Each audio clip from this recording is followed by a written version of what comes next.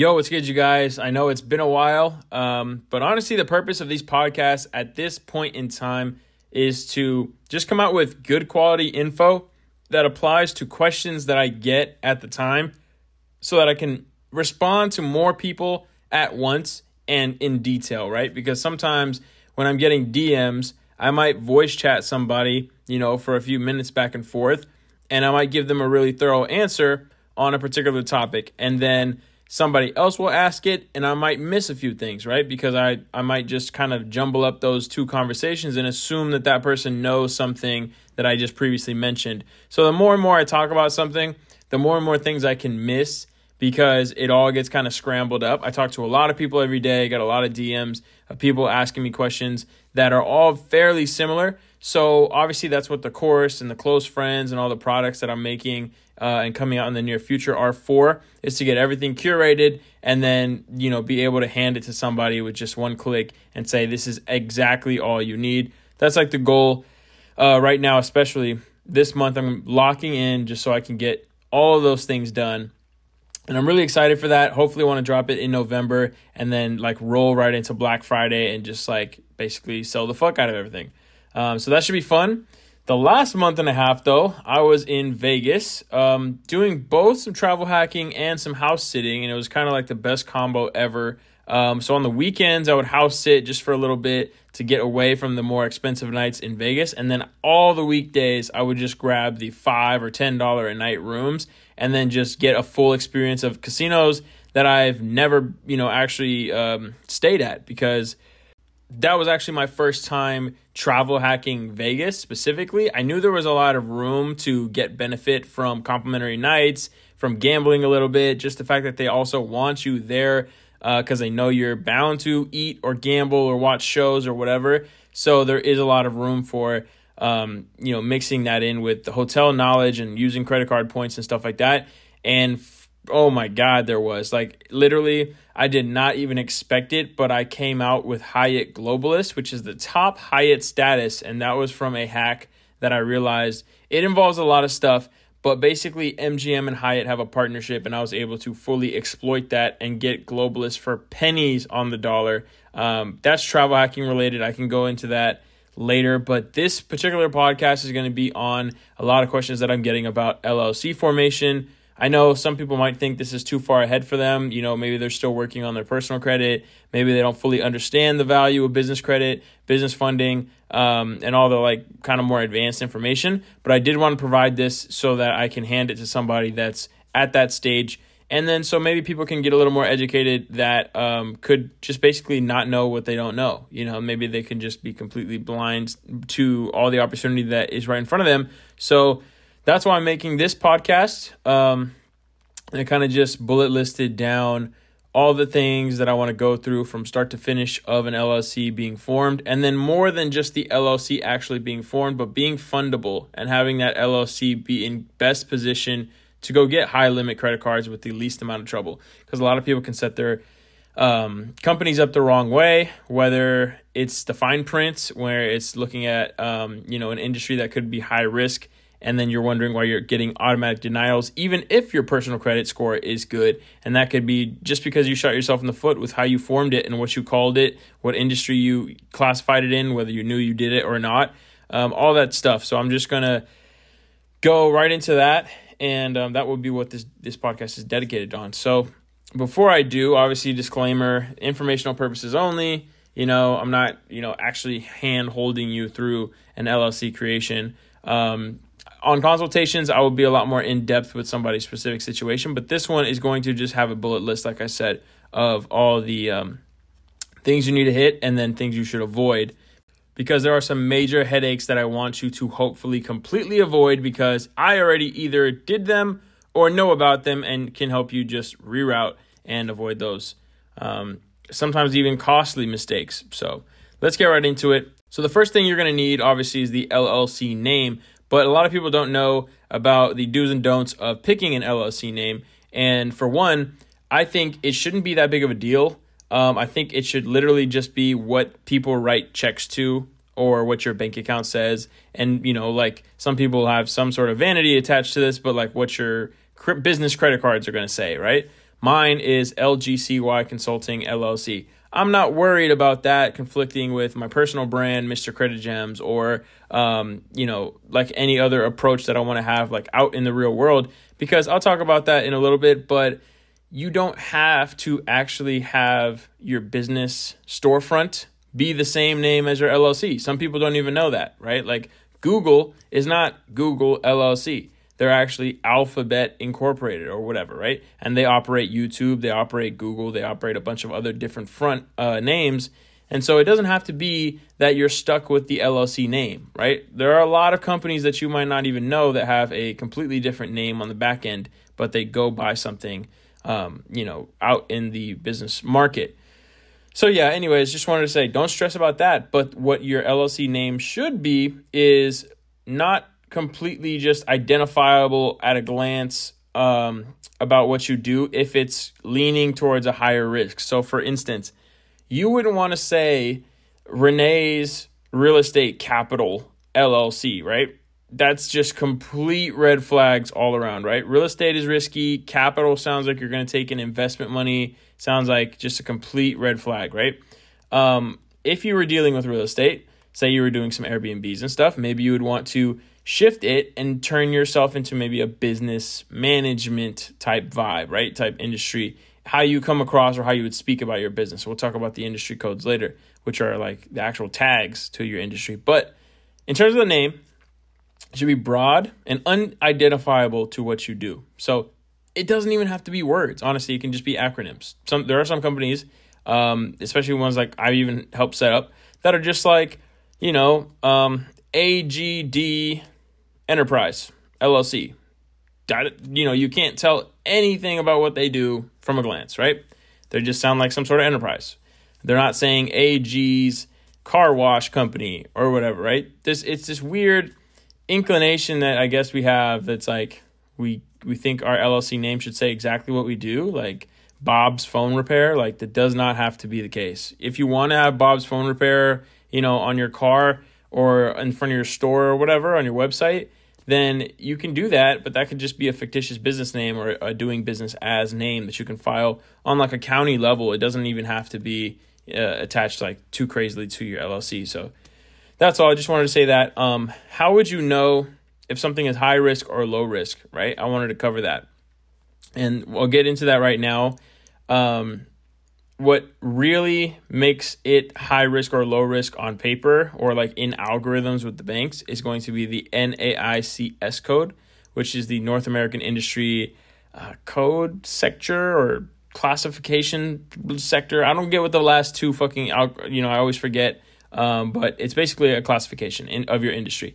That's like the newer version. That's for North America. The older one used to be SIC. Sometimes they're still used. Sometimes both are used on a form. Sometimes just one. And I'll explain what some low risk NAICS codes and SIC codes are, as well as how to find high risk ones right now in a bit. I'll also give 3 options for you in different industries, just because I rarely see like practical lists of like low risk codes. I only see people flexing like these high risk codes to avoid, but I'm like, okay, what's some good low risk codes, right? And it doesn't mean like everything that's not high risk is necessarily low risk. So that always pissed me off. So I want to give that to you guys.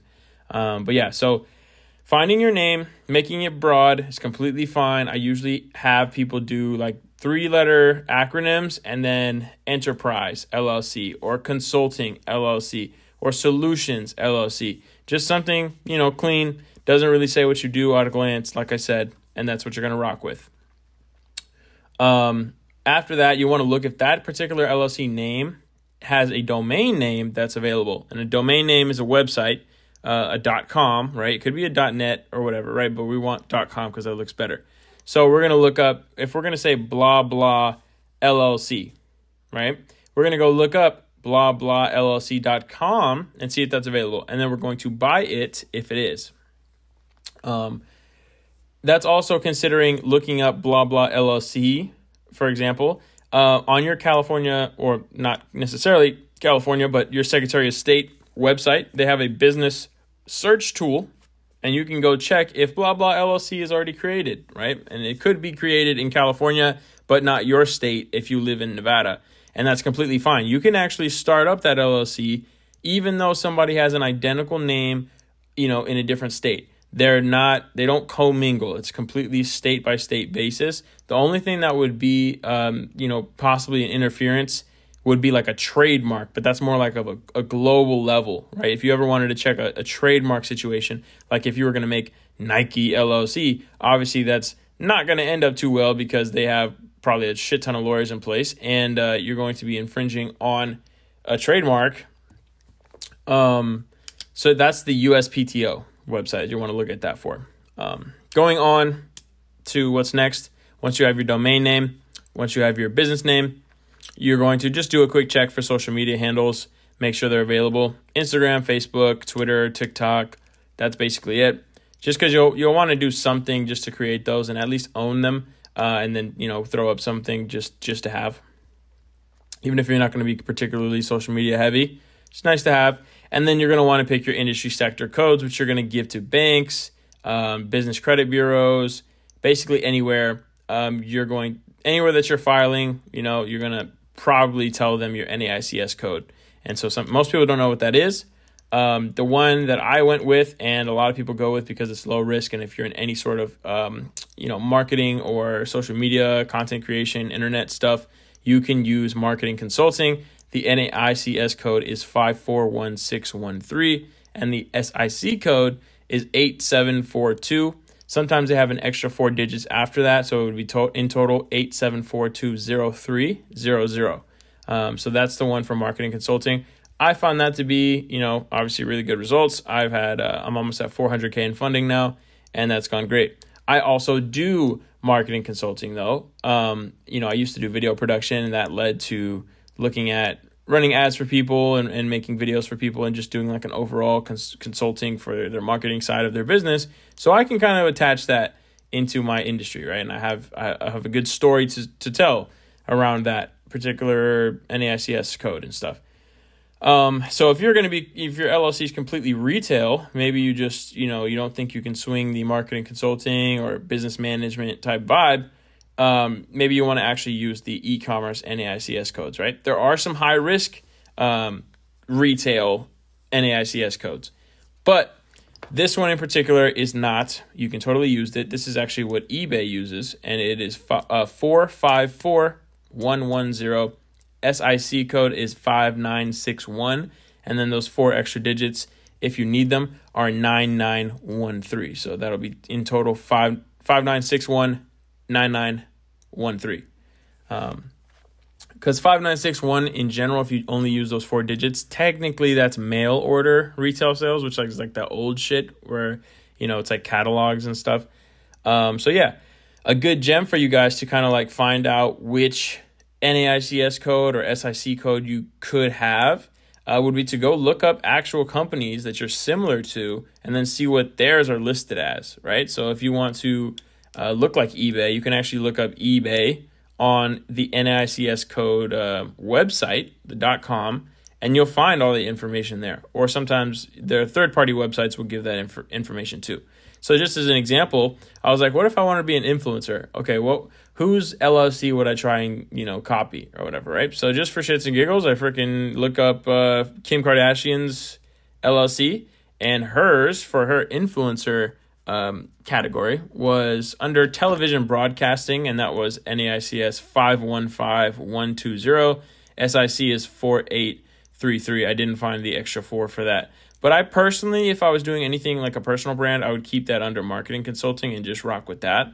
Another one that I looked up that I figured this is how I would structure it for if it was anything like Airbnb related, I wouldn't say real estate or real estate investing. I would probably say business management in terms of like more leaning towards like property management type stuff. And the NAICS code for that business management would be 541611. SIC 8741. Management services is what that is. And so like if someone asked me, why that code or whatever, I'd say, well, I help manage like administrative tasks for property management businesses. So that could be like calendar scheduling follow-ups with inquiries from current customers, or, customer support, website updates, announcements, some social media management sometimes. You just want to know how you're going to explain it and rock with it. Something like trucking, which is kind of like, you don't want to say you're like in the truck,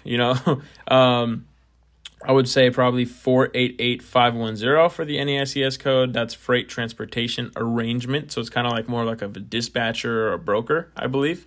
SIC 4731, and then the extra 4 is 0104, truck transportation brokers. And I pulled that off of a freight broker company, doing the same method that I was just explaining. So if you wanted to have an operating company with like those type of details for that trucking company, and then a management company that was more kind of your funding LLC that had a lot cleaner NAICS codes or whatever, like a business management, marketing consulting, something like that, you could do that and rock with 2 LLCs.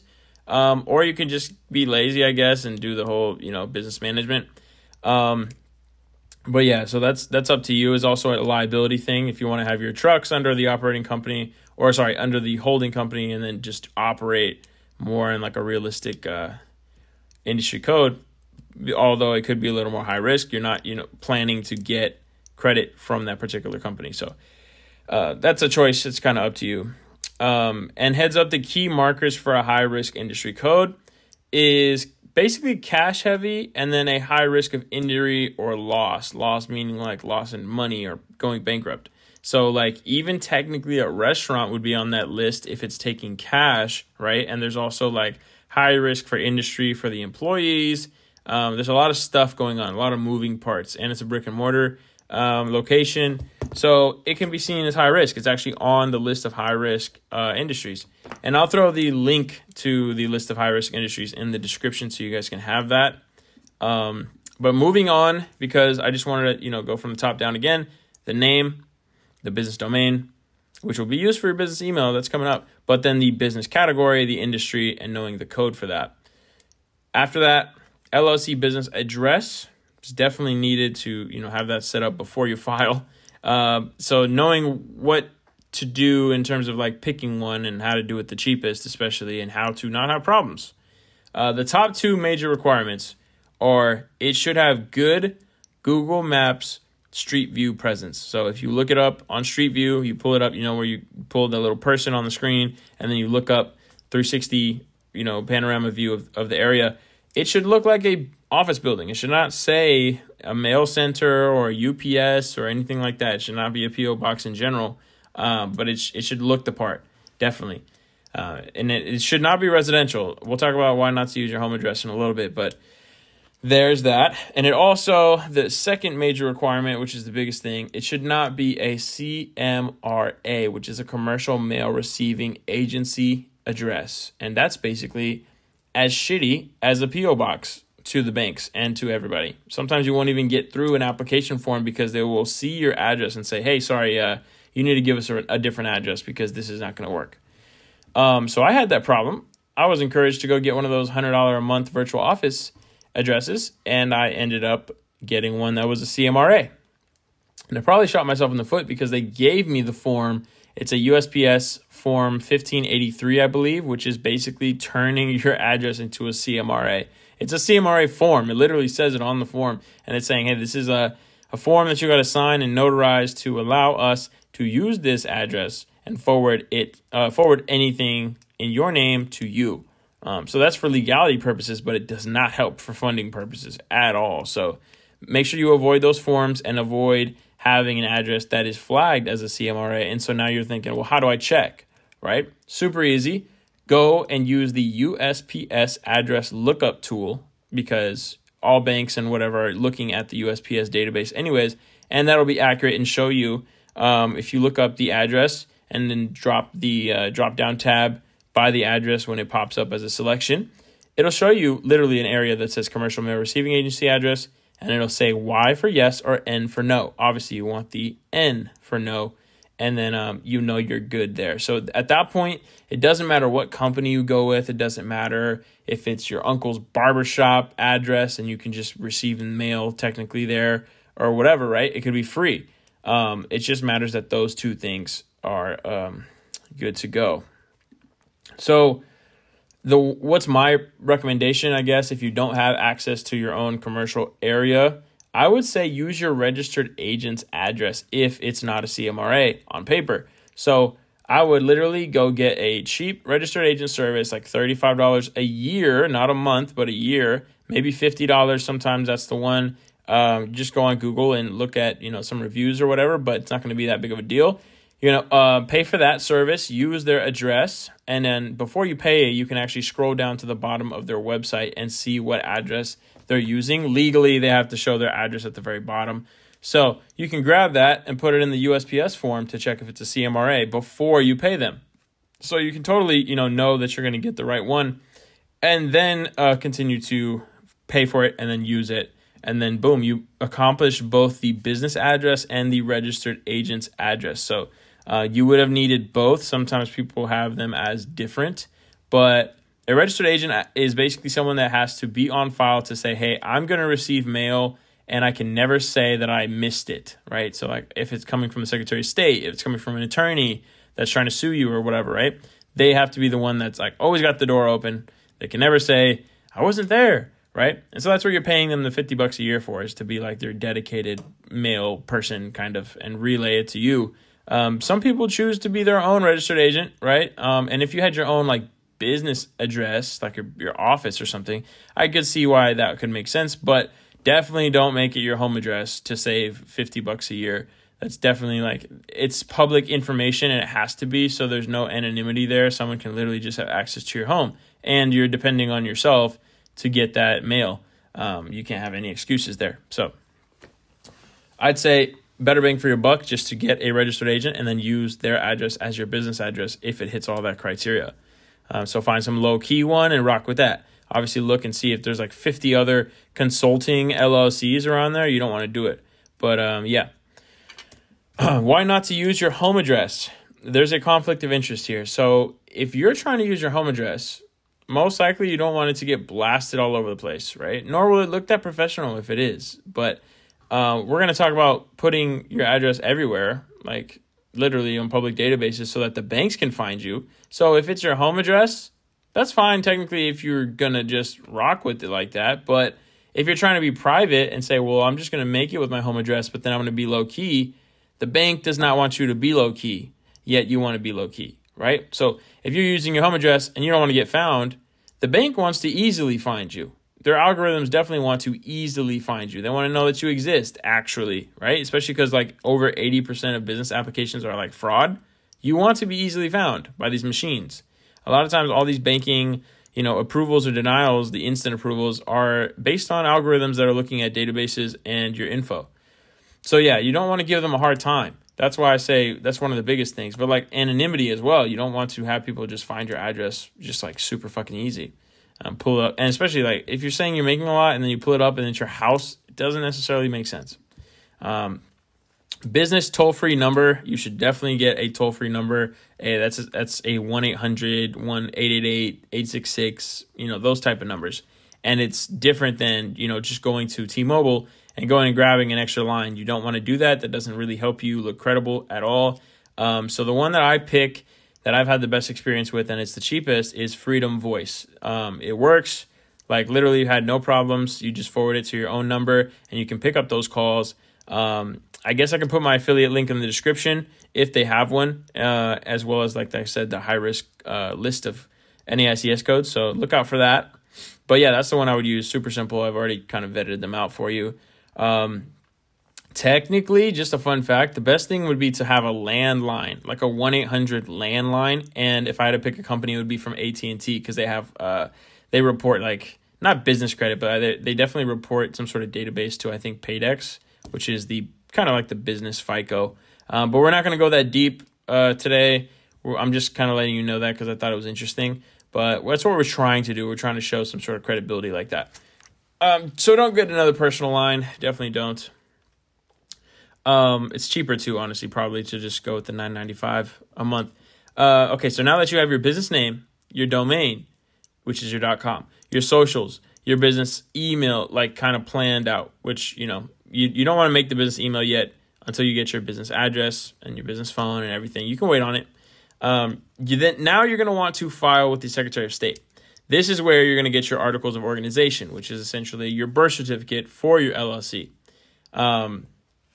The articles can have multiple names, but basically it's just your LLC's birth certificate.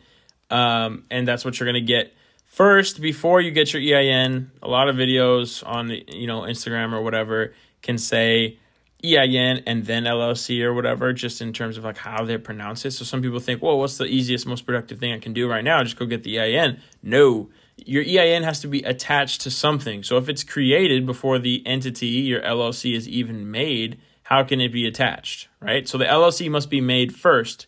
The articles must be created. The date of birth must actually come up, right? It must be a thing. And then you can go get your EIN afterwards and then attach it to the LLC that just created. That's how that works.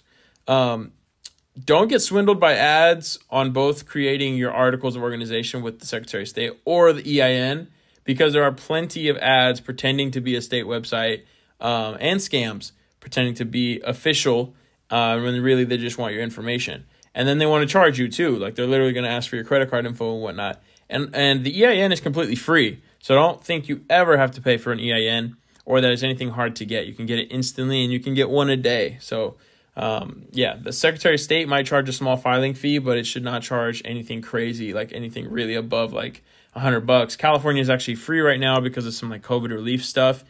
And then a fun fact or just a little tip, I would set it up as a manager-managed LLC, single member, if you're going to rock that way, versus a member-managed LLC. And that's just kind of like planning ahead. That's just basically saying who can manage the business. It doesn't have to be a member. It doesn't have to be someone that owns a portion of the company. It can just be a manager. So if you want to step away or if you want to appoint anyone else to manage your LLC, they just have to be listed as a manager to be able to have management duties, right? That's just something I would frame it as. Just like I said, make sure to do it through your state website. You want to wait for the articles to get created and then make the EIN. And then immediately you're pretty much going to go make your Dun & Bradstreet number, which is your DNB number from Dun & Bradstreet, their website, which is free as well. Sometimes they might even try to upsell you and tell you that you need to pay for some extra stuff, but you completely don't. Just wait to get that in your email or whatever, and then keep going. And so now that you have truly everything, you're going to go put all that information in public databases. So Google Maps, that listing, you want to do a Google My Business listing. You want to get in Yelp. You want to get in listyourself.net. Definitely. It's free as well. They have a paid version, but you don't need to do that. And then you want to get on Bing. I would wait 3 to 5 days after creating the Google My Business listing. And then there's a button to just auto connect your Bing to attach to the Google Maps listing. So that's the easiest way to do that. And then you obviously want to update that business address and phone and all that stuff onto your website, which is super easy to do. You can go on Wix, but honestly, if you're getting your address from or your domain from Google Domains and your Google Workspace business email, you should just use Google as well to set up your site. It's super easy. Just make a one-pager. Just add, a couple like theme colors, and then have a like about us section, a contact section, stuff like that. If you want to look at mine, it's super simple. It's just LGCY Consulting. It's actually it. So it's just lgcyconsulting.com. If you guys want to look. Let's see what's next. At that point, you can go open bank accounts for sure. And from what like the fancy term is, you would start data mining. So you're putting your foot in the door with these banks so that when you're ready to apply, you'll have some time and some relationship built. And the top 2 bank accounts I would go do is the business checking account at Chase and then the business checking at Navy Federal. Don't miss out on bank bonuses. I don't think Navy Fed has one, but like there's bank bonuses for Chase and a lot of other banks. So if you want to see which ones are available, you might want to check out, I think it's the daily churn. But if there's plenty of databases that show like bank bonuses, you can honestly just look up the name of the bank and then put new member bonus or whatever. And just, don't miss out on free money, because a lot of times they give you money just for opening an account and doing a couple things. If you don't know how to hit those, there's plenty of ways via manufacturer spending or whatever to hit bank bonuses. So other banks I would get after those 2 is U.S. Bank, Key Bank, like a house key, Truist, Truist, which used to be SunTrust and BB&T. They now merged. PNC, 3 letters on that one, PNC, and then Regions Bank, and then B of A, just because there's a large reason to data mine with them for the future. I'm not going to get into that right now, but just know you probably should. And then some possible local generous credit unions or banks near you. Obviously, I can't plan that for you. You should just look that up in your area. Do some research on, their approval requirements on forums or sites. Some sites can be like My FICO forums, Flyer Talk, credit boards, stuff like that. There's plenty of sites that have that. If you need help, you can just ask me.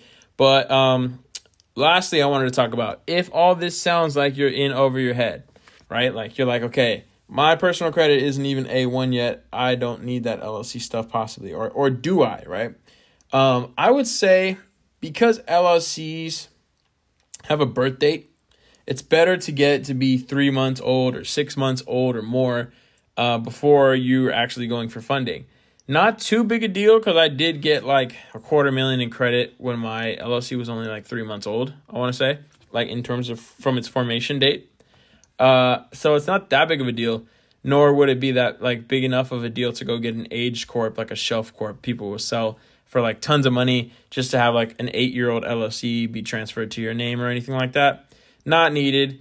But I would definitely start it especially if you don't live in California. California is really the only one that's expensive to keep this whole thing operating because they have an $800 yearly franchise tax fee that as soon as you file, essentially the timer starts, right? Right now, they have a 1-year exemption, but say it's November, right? And then you start your LLC and then that 1-year exemption is only pretty much one freaking month. It's not really worth it, right? You would just wait until January, and then you have all of the next year. For us, it would be 2023 to not have to pay that franchise tax. And then 2024 is actually the first one that you're going to be billed. But then in that case, you wouldn't have to pay that bill until 2025, March 15th, 2025, I believe, to be exact. So if you're anywhere near you're still working on your personal credit in California, maybe you should wait until January 1st of this upcoming year if you're looking at this towards the end of the year. Anywhere else, though, I would say you just start now because I'm pretty sure most of your guys' fees are only $50, $100. Almost all states have a yearly fee of some sort, so don't miss out on that. That can affect your good standing of your LLC. So make sure you know your yearly fees. Obviously, that's state specific. The 2 places I would go to look at some more LLC information for your state specifically probably would be llcuniversity.com or TaxJar. Those 2. Obviously, they're going to try to upsell you on their services, but you can just use them for the free information. So to answer if you think you're in over your head, I say no because you want to build age as fast as possible, unless you're in Cali where you kind of want to avoid that $800 to the face. Other than that, ASAP is probably the way. And then, 3 months, 6 months, or 12 months down the line, your credit will be A1, and then you'll be able to go right into funding, which is a whole nother can of worms that we're not going to really talk about right now because I wanted to focus on LLC formation. So hopefully that did help. I know it's kind of sounds like a lot of steps, but that's the right way to do it. And the biggest thing I wanted to point out of the headache that was going to be avoided was the CMRA, making sure your address is not a CMRA. If you do have a CMRA on accident, you're probably going to have a lot of trouble applying for credit cards or bank accounts. And everyone that uses that USPS lookup tool on the back end is going to just see that it's damn near a P.O. box, right? It's a hot address. That's how I like to just, simply put it. So, yeah. Hopefully that did help. Hopefully that was some new information that you probably haven't heard. And that will be the way to have an extremely cheap overhead for an LLC to be formed. So at the cheapest I've seen, in Florida, $35 a year for that registered agent. And then you have $6 a month for the business email. You have $12 a year for the business domain. And that's and then $10 for the business phone. So overall, it's $250 a year tops to run your LLC, which you can put on your credit card and it's fully a write-off. So that's super, super cheap compared to some people paying $100 a month for their virtual office because they think they have to. So hopefully that saves some people some money and they can make that transition. If you do transition and you're changing all your addresses, you do have to be super detailed about that. Like you have to go all the way from the top in the federal level to the state, to this county, to the city, like everywhere. Change it on all business credit bureaus, right? Business Equifax, Business Experian, Paydex, SBFE, all that stuff. And it can get really tiresome. So that's why hopefully I have it. I have explained it in a way so people don't have to go backwards and do all that stuff because it can be a headache. But yeah, that's why you should do it right the first time, which I unfortunately did not on my first LLC because I was learning the hard way. But hopefully you guys don't have to. And if you do, then, I mean, I'm trying to think of quick resources to give you. Like the 8822B is an IRS form that you can use to change your business address with the IRS. So that's the federal level. You want to change it with Secretary of State. You want to change it at the county level with your business license, which I want to say 99% of businesses need a county-wide business license, but it's not a state thing. It's just literally a county thing. So there's a bunch of different variations on what you need to do at the county level. Make sure you don't miss out on that, because that's like, it's not like it's going to put your business in bad standing at the state level, but at the county level, it's like technically illegal to not have a business license. So make sure you do that if you want to be completely by the book. Sometimes if the county's big enough, they'll have a city license as well. So just look out for that. That's like the more small thing that I can't really say like in broad terms how to do, because counties are dumb. Sometimes they're super old. Sometimes they're hip and they make it super easy. Sometimes they have multiple things you need to do. Sometimes you have to freaking publish your DBA or your LLC in the newspaper for like 4 weeks or 6 weeks. Sometimes like states like New York do that. I know my county here in California does that. So yeah, those are extra little things. Like I said, I can't get too deep in because it's just a podcast and it has to be, you know, applicable to everybody all at once. And I don't know your specific situation. So I do one-on-one consults, like still, although the price is going up because eventually I want to serve a community and then just curate the information and then start building up this like database of everybody's actual, you know, questions answered. And then everyone can have like a forum to go back to and say, okay, look, somebody from Nebraska was asking how to make an LLC, and he already answered this a few months ago. Boom. So that's the plan. Right now, I'm like recording the consultations. I'm going to put that into the course or community that I create, and that'll be valuable for everybody. I'll, you know, chop that up, label it, talk about, you know, label what I talked about. And so it's all coming together soon, but I definitely just wanted to offer this. Hopefully it's not too much rambling or overly complicated. Maybe you have to run that back a couple times, but feel free to ask questions. And if it sounds like you kind of did your own research before you asked me, I will definitely try to respond in the best way possible on Instagram, where I'm the most active.